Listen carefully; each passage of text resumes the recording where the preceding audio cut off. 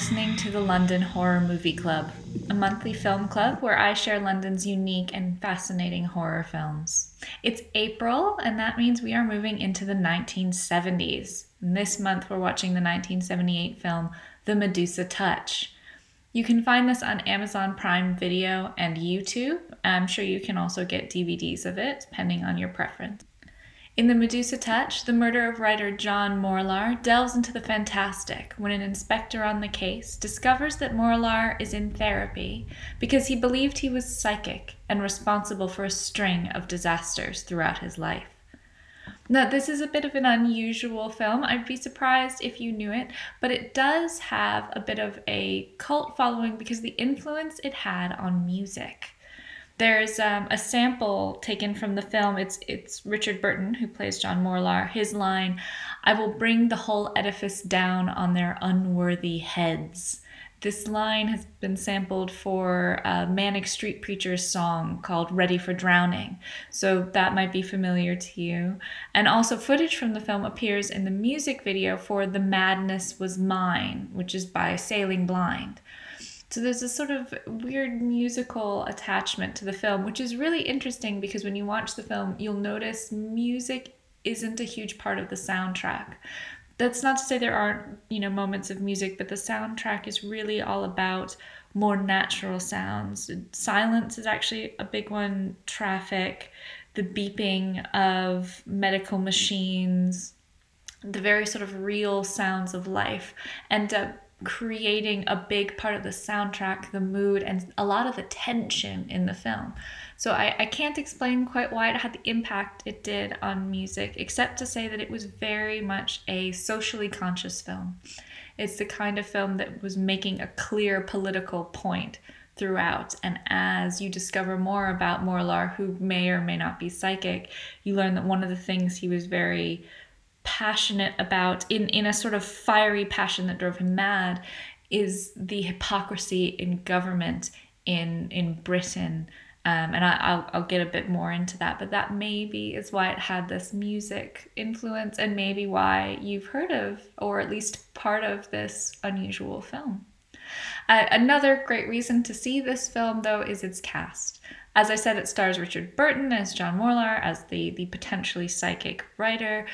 This film he made after he did some of his hits with Elizabeth Taylor, and it's actually kind of interesting because in the 70s, Elizabeth Taylor also appears in a horror film, Secret Ceremony. So both of them apparently in the end of their marriage went off to do horror films. So I'd love to think it's related.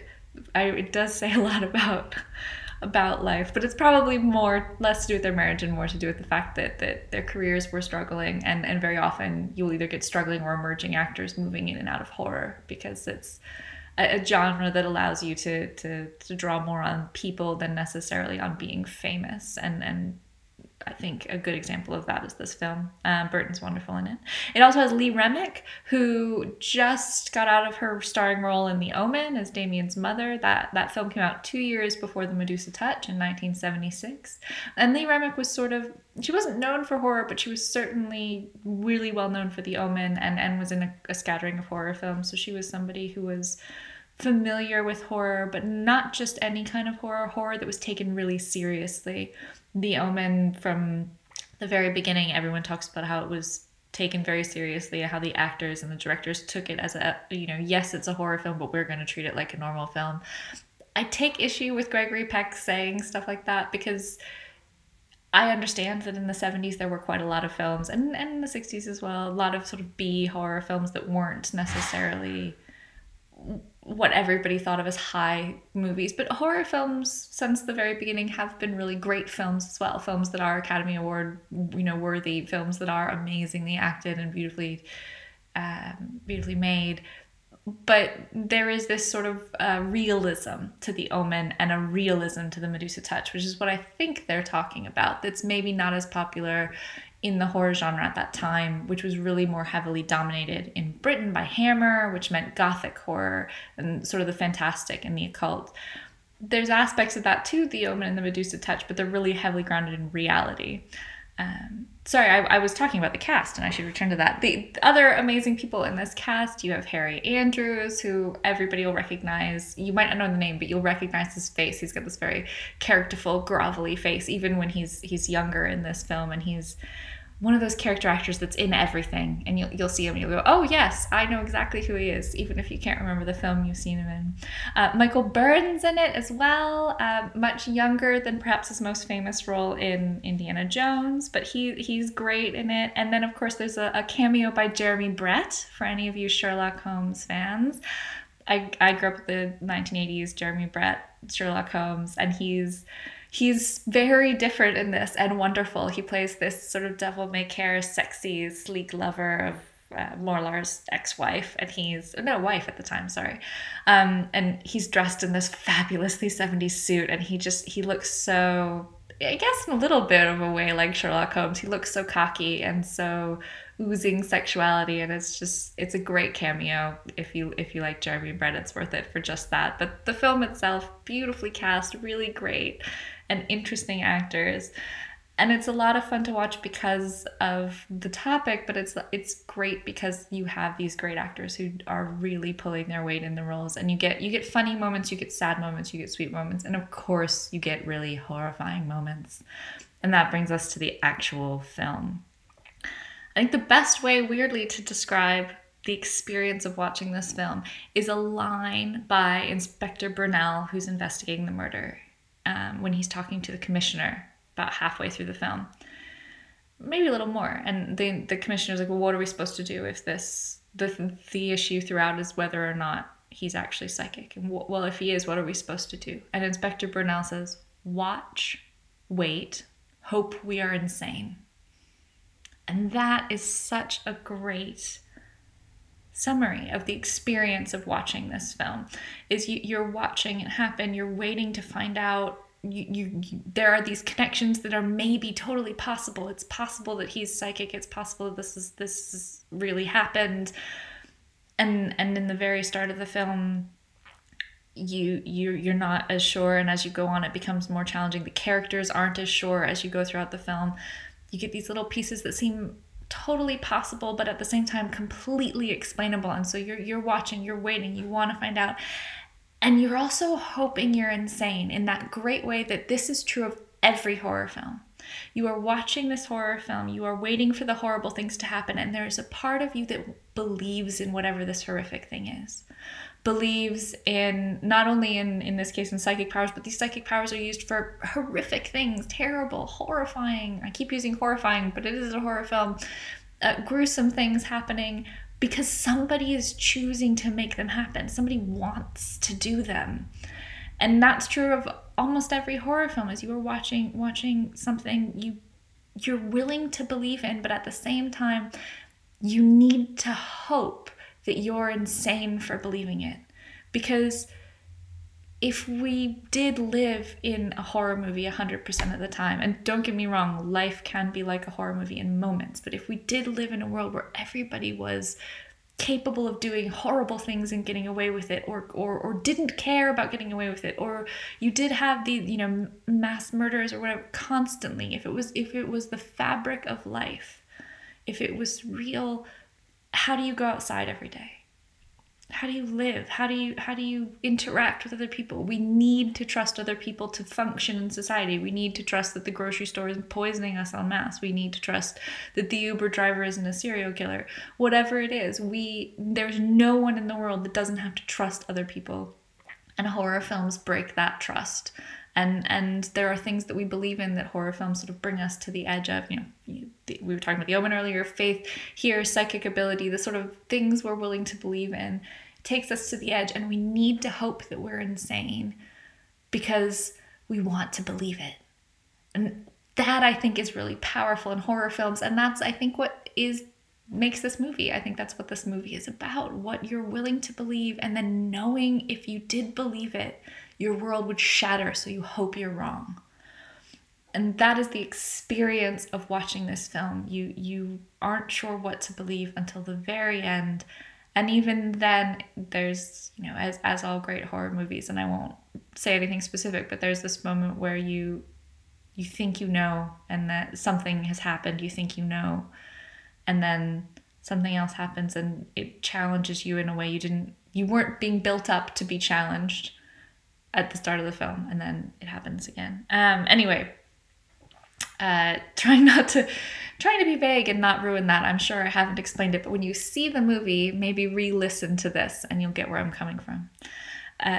So where's the horror in this movie? It sounds like a thriller. Some people call it a thriller because there isn't a lot of great gruesomeness to it, but there is absolutely some horror, and I think it makes sure it starts off on that foot rather than the sort of mystery foot, because in the opening scene, the film begins with the death of John Morlar. He is literally beaten to death with several blows. It is not an easy, quick, simple death. And that sets up the horror of the film. It's not only do you have these horrible things happening in retrospect when you're learning about Morlar and his therapy and his past, but you start off with brutality, really over-aggressive brutality. No, this isn't a massively bloody horror film, but that doesn't keep it from being horrifying. It doesn't keep it from being terrifying. And a really great example of that is that he's declared, everyone thinks he's dead. The police come to investigate his murder, and the guy starts breathing. It's, you can't trust that he's dead. You can't believe that he's dead. You can't believe anything for the rest of the film, and it sets you up to be on edge, and it sets you up to be afraid and on edge the whole time, despite it being really grounded in reality. And a good example of it being grounded in reality is the role London plays in this film. You know,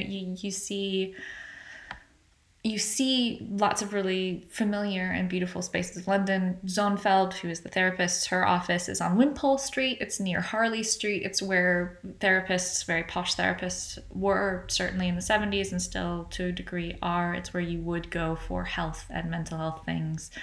So it's familiar. You see the Royal Courts of Justice, and there's a story, a brief storyline into Marlar's past about him having been a barrister, and you see him in court, and he's having a very impassioned speech. So it seems in some ways sort of a super extra. Well, it's not surreal. It's just it's what you wish lawyers were actually like.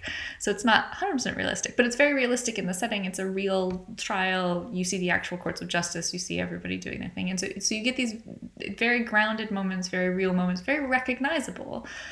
And then there's also these sort of weird things that are British throughout the film. There's this idea about being British, and a really important part of this is the outsiderness of the main investigator, Brunel. He's French. He's over for some sort of European exchange with the police, and as a result, he makes comments throughout the film about being British. One of his first lines as he sees the dead writer, he's like, "Is this how you treat writers in Britain?"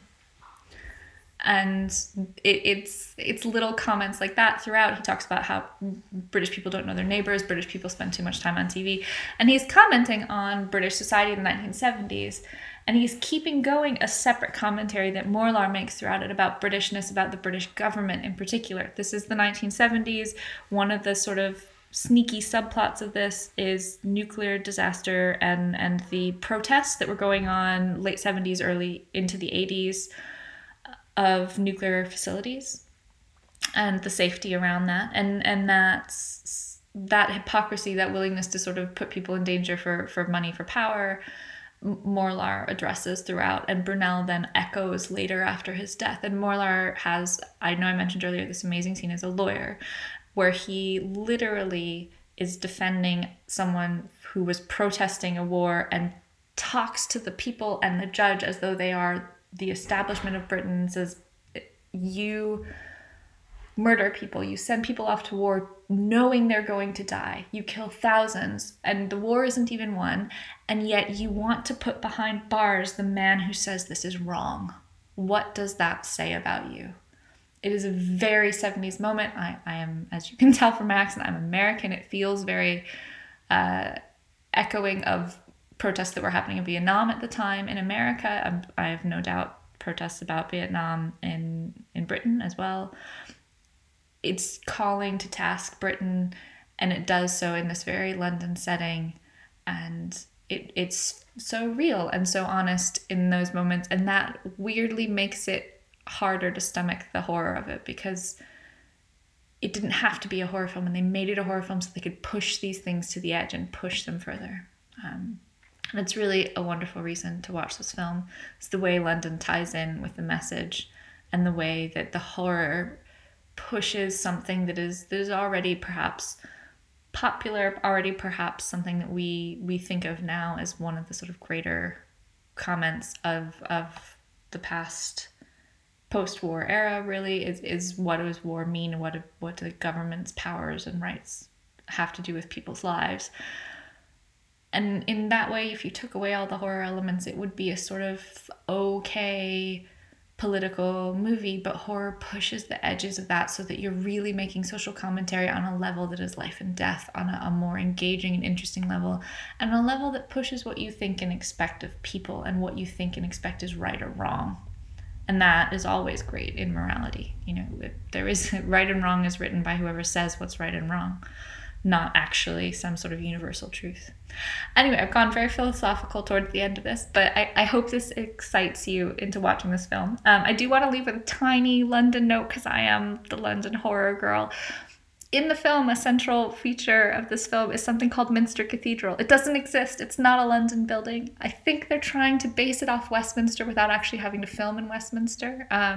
But Minster Cathedral, you will see throughout the film, it is supposedly smack dab in the center of London, and it is the cathedral in Bristol. If you've been to Bristol, you know this cathedral. It is the big cathedral in Bristol. It's very recognizable as that.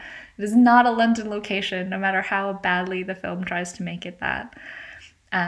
And I think there's nothing wrong with that. It's perfectly fine. But I feel like it's useful to say, because a different horrific location set for terror is a very real location. It's Centrepoint Tower, and it was absolutely filmed where they were reconstructing the building. It looks like a disaster site because in the film it is the site of a plane crash. I should go into that briefly, shouldn't I? There is a plane crash into a tower, which in the 1970s didn't have the power it does today. If you're watching it now, you think of 9/11. I had family who were in New York at 9/11, and it obviously brings up very personal and upsetting memories. But it shows the real power of that. I mean, in the 1970s, it was something that was so shocking and horrible, and it hadn't actually even happened yet. Now it's something that has happened, and it still seems unfathomable.